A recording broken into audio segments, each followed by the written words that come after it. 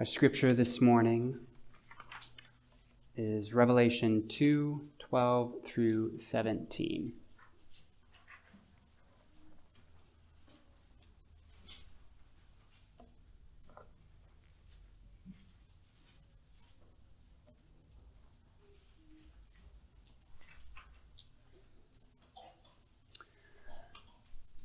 And to the angel of the church in Pergamum write, the words of him who has the sharp, two-edged sword.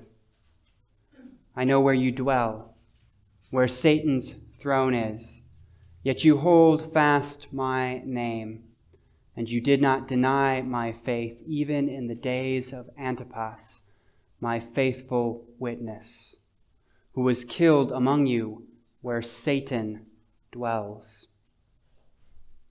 But I have a few things against you. You have some there who hold the teaching of Balaam, who taught Balak to put a stumbling block before the sons of Israel, so that they might eat food sacrificed to idols and practice sexual immorality.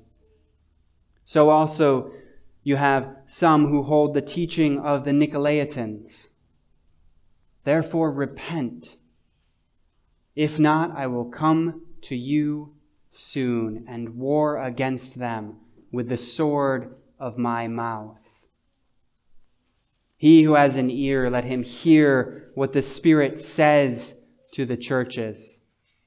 To the one who conquers, I will give some of the hidden manna, and I will give to him a white stone with a new name written on the stone that no one knows except the one who receives it. This is the word of the Lord to us this morning. Thanks be to God. This is the third of the 7 churches. We're nearing the halfway point, and this morning our church is in the city of Pergamum. Pergamum is a city, it's roughly 30 miles further north of Smyrna. And it lies on a hillside, and the modern city actually is down in the valley below. It's one of the more beautiful cities, and because it lies up on this hillside, much of the ruins of the city have been preserved. They remain, and they remain even as walls built up. We can see them. It was one of my favorite cities because of that, because of the views which it had and the ruins which are left. And because of these ruins, we know several things that were present in the city. The city had an assortment of specific temples or different temples. Some of the bigger ones included an altar to Zeus, a temple to Athena, and a temple to Asclepius, the god of healing. And it's interesting with the temple of Asclepius, they have all these remains of little clay figures of ears or hands or whatever body part people were suffering with. And it's to this church, though, that Jesus comes with the introduction, the words of him who has the sharp, two-edged sword. Now, this introduction should call us back to John chapter 1, where Jesus is seen by John as the man who held 7 stars in his right hand and had a sharp, double-edged sword extending out of his mouth, as verse 16 says. So apparently this is the way that the church in Pergamum needed to see Jesus. This is the Jesus which the church in Pergamum needs. What's interesting about this text, at least in the Greek, is that there's 2 main ways to describe the sword, or a sword in the Greek. There's 2 main words. One is makarein, and the other is rhamphia. The Greek word for the makarein sword, it's actually used in the Hebrews 4 passage, right, where it says, the word of God is living and active, sharper than any double-edged sword, piercing even to the point of dividing soul from spirit and joints from marrow. is able to judge the desires and thoughts of the heart. And no creature is hidden from God, but everything is naked and exposed to the eyes of him whom we must render an account. That is the use of the short sword, the Greek word for the short sword. And that Greek often would be used also for ceremonial swords. Obviously, a sword always has the purpose of cutting, right? And slicing and separating. But there are different types of sword. And so this ceremonial short sword would be the standard sword. But that's not the one used here in the text. The sword here used is the rhamphia, which would actually be a two-handed sword. Has nothing to do with ceremony. It's the type of sword with one purpose. When it's seen for war, for action, for cutting and attacking. It's the difference between just a gun in today's language, right? And a machine gun, right? When you think of that, you think one means business. One means war. And in some sense, this shouldn't surprise us that this is the weapon or the sword he is bringing. Because the next verse gives us good reason for it. Verse 13, I know where you dwell, where Satan's throne is. Now, I mentioned all those temples, and some scholars try to connect Satan's throne to a specific temple, right? And it is interesting that the altar to Zeus it was actually moved to Germany. You can see it in a museum. But it is a large kind of U-shaped throne-looking thing. But I don't think that's what this is actually pointing to. I think what the text is pointing us to, what the text really is pointing to, because it repeats it, is that Satan had a foothold here. He keeps a stronghold there. He rules in the city of Pergamum. He has a presence and a ruling which is strong and strong enough to be murderous and to persecute the church of Pergamum.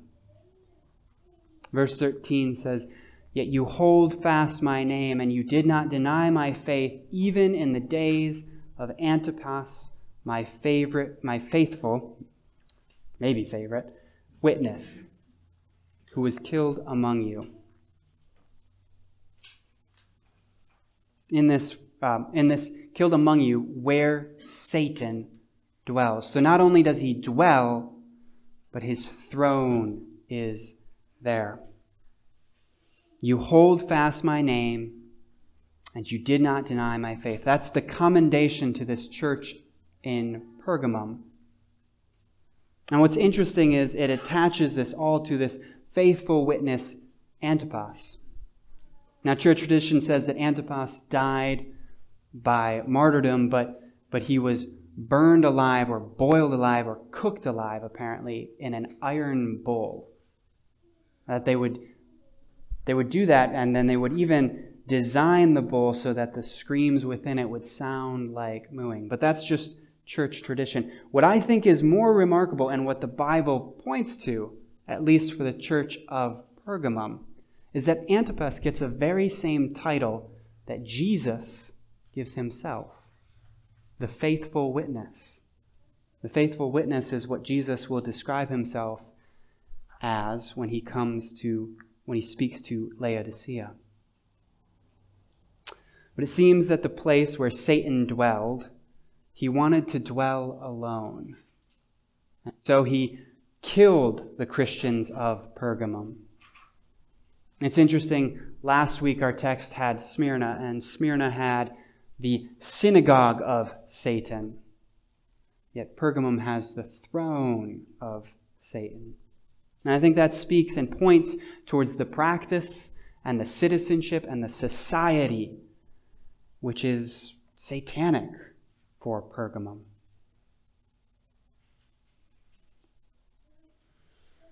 And it leads to, well, and then there's the difference too. Not only is there the synagogue of Satan for Smyrna and the throne of Satan for Pergamum, but Christ has a rebuke for Pergamum where he did not have one for Smyrna. My professor titles the Church of Pergamum in his book, he calls it the Church of Idolatrous Compromise, and we see that compromise in verse 14. But I think it is remarkable to see that even before that, there is a hint of something, that Satan cannot exist, that evil will not exist next to peaceably righteousness, next to innocence, next to purity. And so Antipas is killed. The faithful witness is killed. And you have to wonder, did the faithfulness of the church of Pergamum die with him? One way to ease persecution or to be more accepted is to compromise, to blend and mix. Evil can handle a Christianity and a faith which is mixed. It can handle a Christianity that is like it. It cannot handle one that is pure. It can tolerate a Christianity that is Christian in name, but not different in practice than the world, than the culture around it.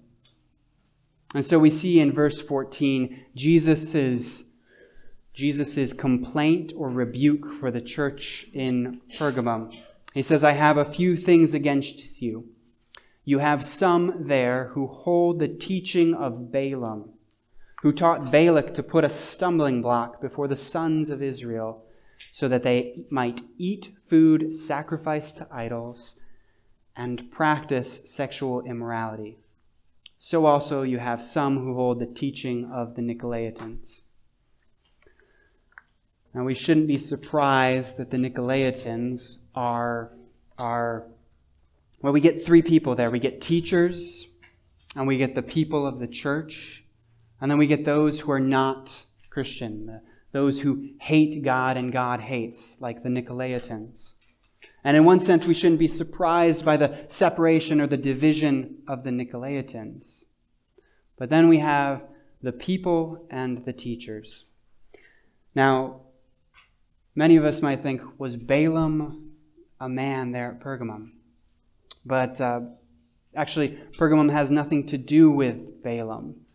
Balaam is a callback to the Old Testament and to a prophet or a seer who had involvement with Israel earlier on. Many of us probably know Balaam simply because of the story of the donkey, right? That speaks back to him.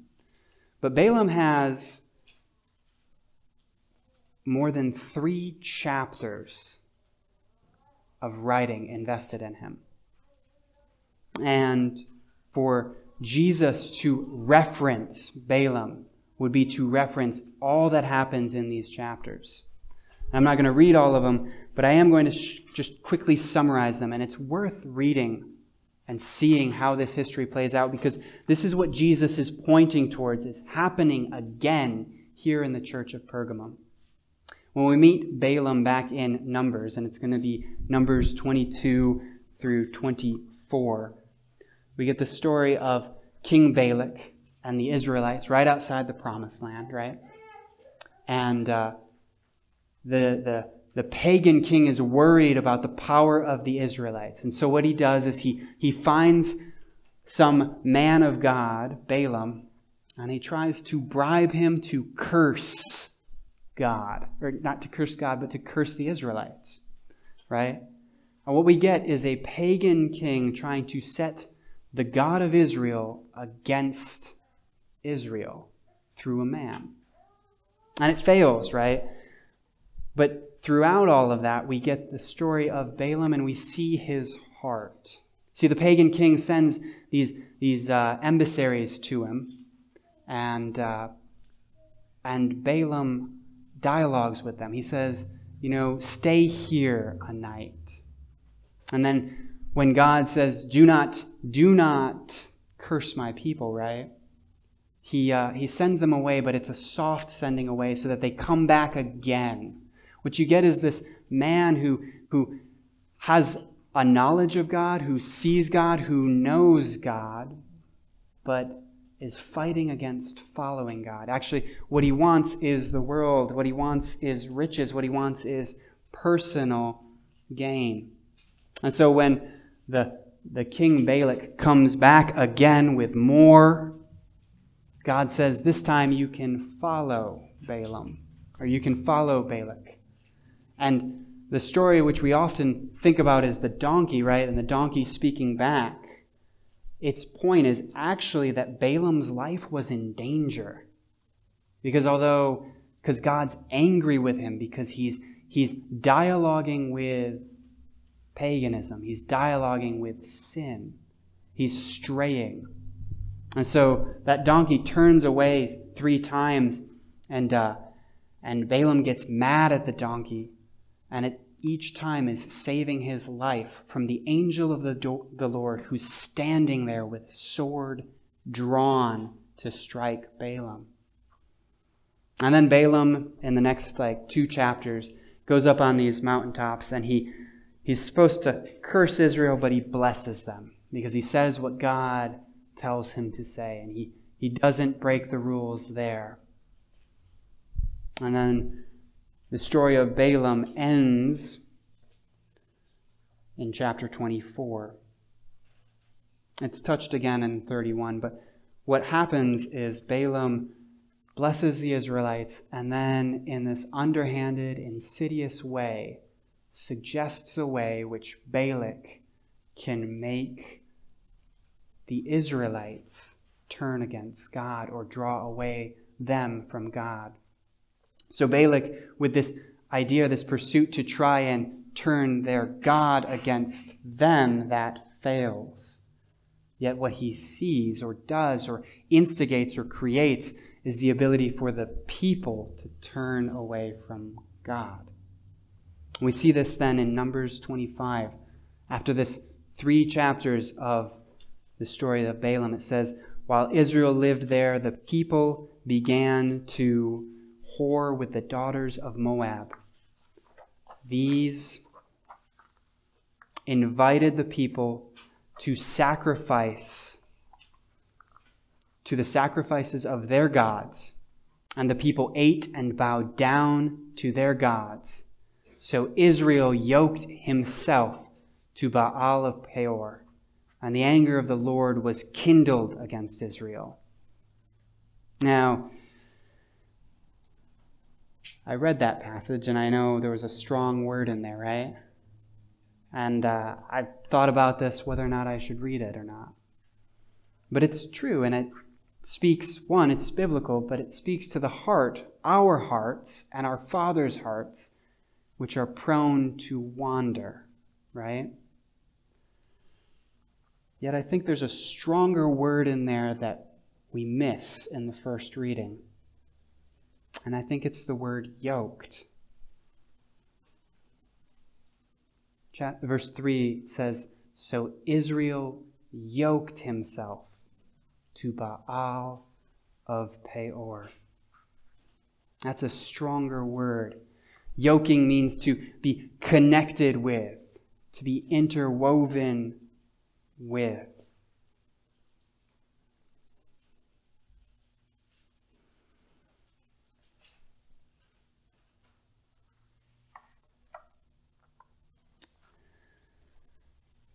As I thought about it, and I thought about how they're yoked to Baal, I had 2 illustrations really come to mind real quickly. One was from a book I haven't read in a very long time. I had to look it up, and it's C.S. Lewis's, and I think it's the Prince and his, or the I can't remember. I just remembered this scene. It's the story of Eustace, and he falls asleep on this dragon hoard, and then he becomes A dragon, right? I see some heads. Yeah. And eventually, Aslan comes, and he leads Eustace to a pool of clean water and orders him to strip down and jump in. And Eustace realized that Aslan means him to shed this dragon skin which has become part of him. And he begins to scratch off the scales. But with every time he scratches, he realizes that there's nothing more than dragon skin, more dragon skin underneath. And eventually, in despair, he has to ask for Aslan to help. And the way it goes, it says, "I was afraid of his claws, I can tell you, but I was pretty desperate now. And the very first tear he made was so deep that I thought it had gone right to my heart. And when he began pulling off the skin, it hurt worse than anything else I have ever felt. Well, he peeled the beastly stuff right off, just as I thought I'd done it myself the other 3 times. Only they hadn't hurt. And there was lying on the grass, only ever so much thicker and darker and more knobby looking than the others had been.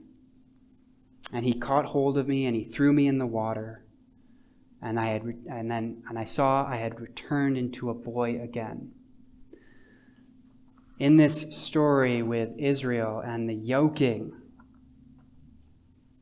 they kind of lose who they are. They become yoked with pagans. And you have to ask, what does repentance look like? What does the solution look like when sin has become something you are yoked to? When sin has become something so interwoven with your life and your heart and your practice and your faith and your you, what is the solution? And I think it's in the sword of war meant to cut, with its greatest purpose meant to cut and to attack and to kill and to sever, like a two-handed sword. In the story of Balaam and Balak, we see that the sins of Israel become more and more brazen. In chapter 25, it says, "And Moses said to the judges of Israel, 'Each of you kill those men who have yoked themselves to Baal of Peor.'" And then it says, it's just to illustrate just the audacity or the complete hold or transforming that the sin had had. It says, "And behold, one of the people of Israel came and brought a Midianite woman to his family in the sight of Moses and in the sight of the whole congregation of the people of Israel while they were weeping in the entrance of the tent of meeting." It's audacious sin. And it's in so many ways the sin of an Israelite who has lost his Israeliteness, right? Out of that we get the story of Phinehas, who rose up and then ends up spearing the two. He's a man of action. And it's actually that action which stays God's hand from destroying Israel. There's a passage that says, "So that I did not consume the people of Israel with my jealousy. Therefore, behold, I give him my covenant of peace." What we see in Jesus is call back to this story of Balaam and Balak and of Israel in ancient days is the story that God cannot and will not, righteousness will not be mixed with unrighteousness. Godliness and ungodliness is not a shade of gray, not something that moves on a spectrum but is or is not, that there is a severing difference, a line of separation that is black and white. And that there is only peace with God when there's war with sin and with unrighteousness. So what am I saying? Am I saying we should go out and stab people, those who are unrighteous? No, but it's not a... In the CRC, I do not worry about an excessive reaction towards sin. I worry about a inaction towards sin, much like what we see in Pergamum. That is why Jesus is the one that has to carry the sword. In the CRC and in the Western faith, the Western Christianity, what I fear is more likely to happen than an attack against sin, than a war against sin, is that we indulge civility, that we avoid confrontation with sin, and we try and make amends or peace with it. We make peace with the sins that are in us. We make peace with the sins that are in others and in the sins that are in our church. And it draws us ever so slightly, ever so more and more from true godliness, from what Christ calls us to. In one sense, we dialogue like Balaam did with paganism. Maybe not specifically the way he did, but we blend our lives with those lives that have nothing to do with Christ. We want to follow God in theory, but in practice, we want to give ourselves a pass. So take a moment and give yourself a heart check. Is there anywhere in your life this morning that you would be embarrassed to share? Is there something you need to cut out?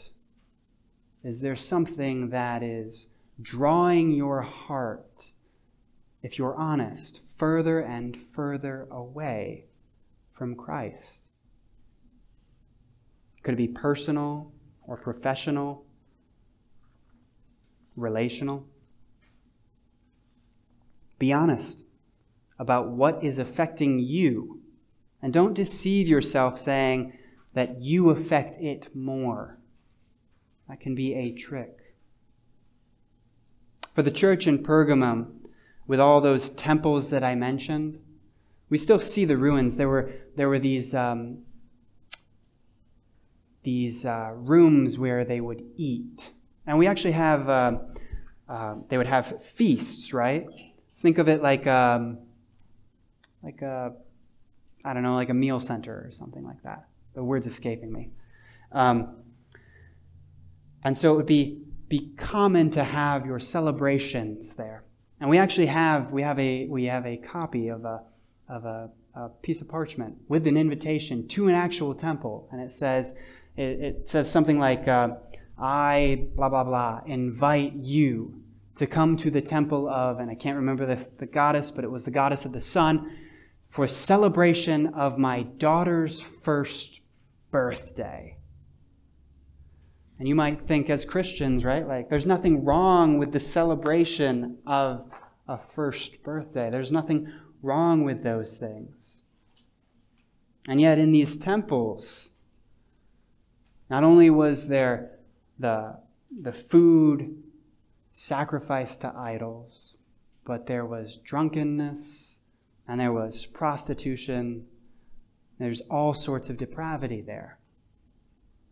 And the church in Pergamum apparently was dialoguing and interweaving, was participating in these things, and was foolishly being led astray to the point where God was against some of them.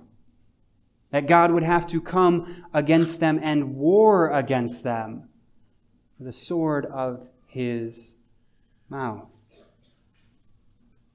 Now, we might not have temples like that. We do have TV shows that are popular, that are full of violence or gore or pornography.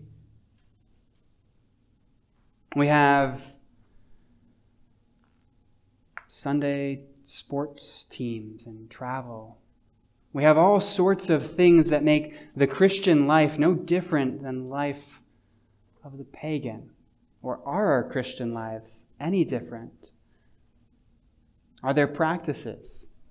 When you're at the bar or the restaurant, do you drink as much as the non-believer?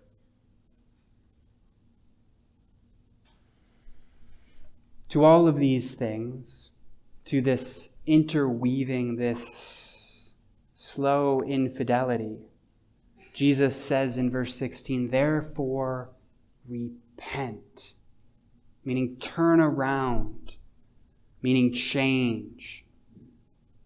No more tolerating. Cut it off. Repent.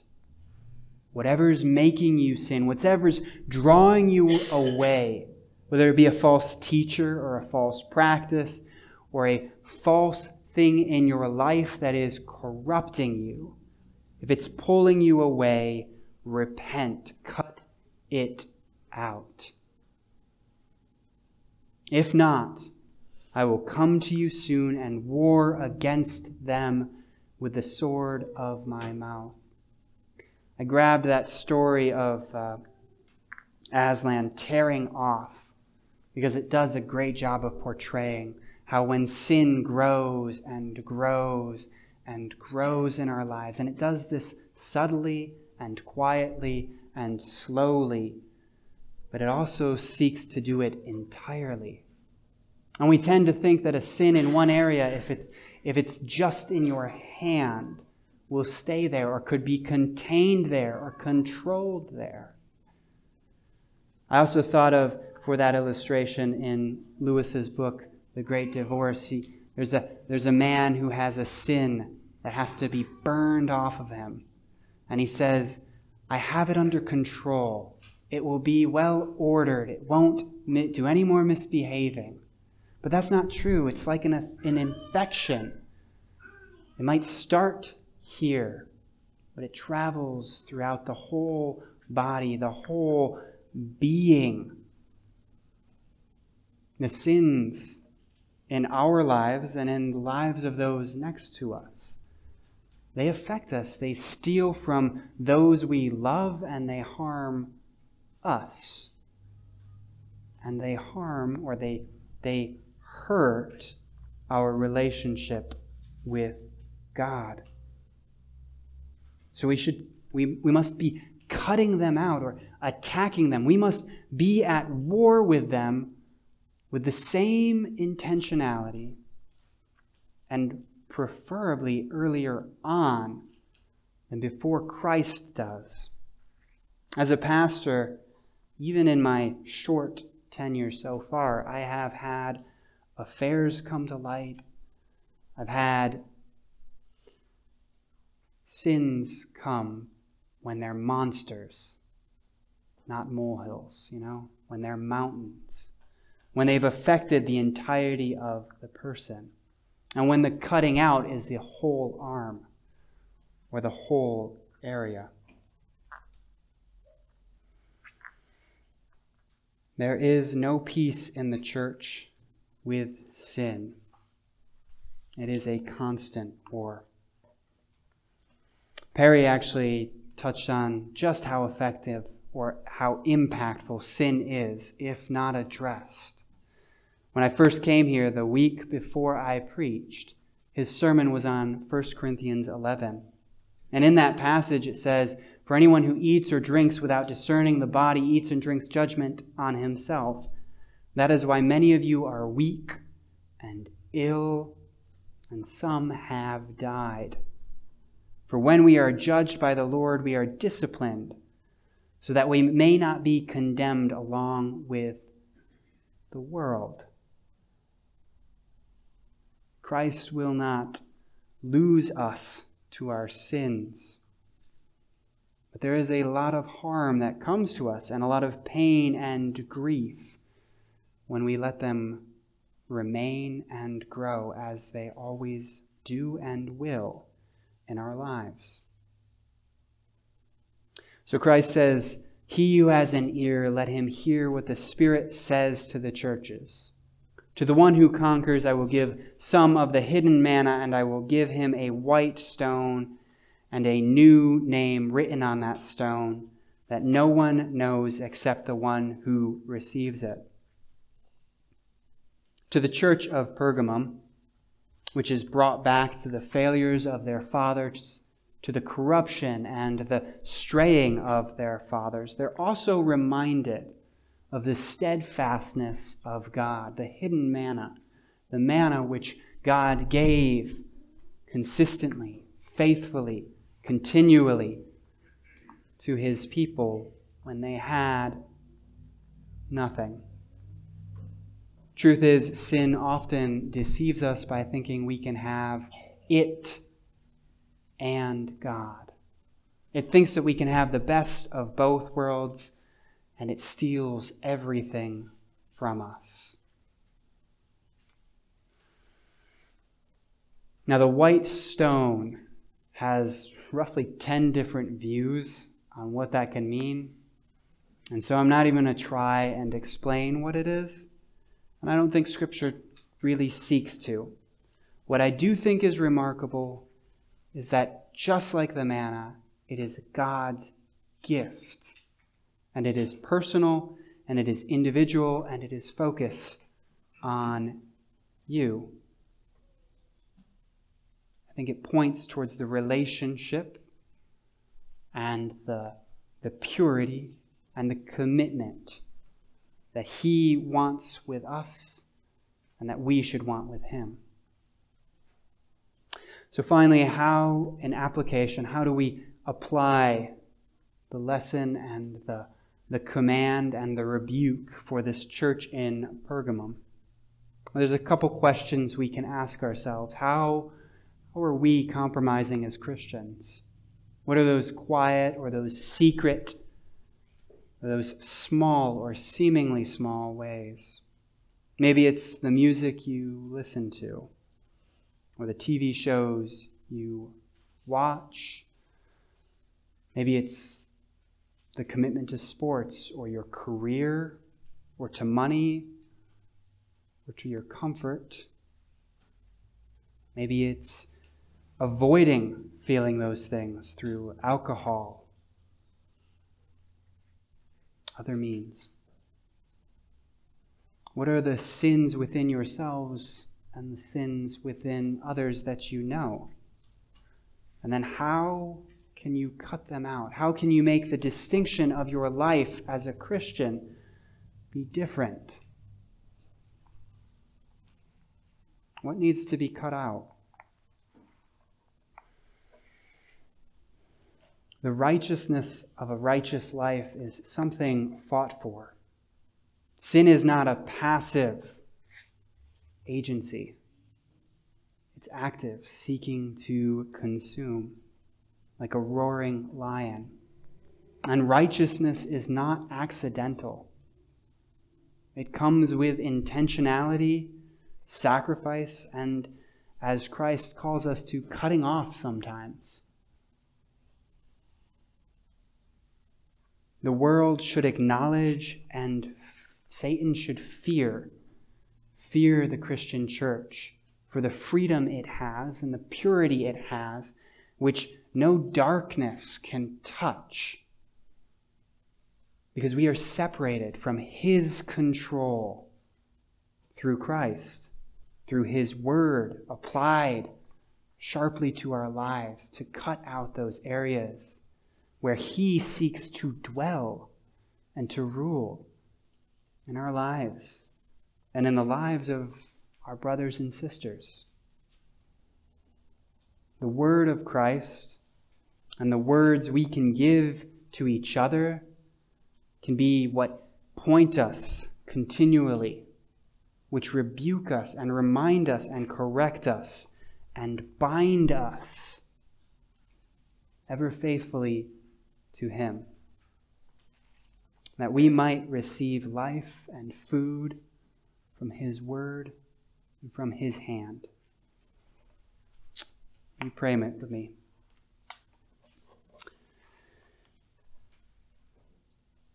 Heavenly Father, this morning we pray that we might put to death the sins and the seductions in our lives. Lord, that we might seek to live and worship you faithfully and purely in every way, that we might be living sacrifices to you.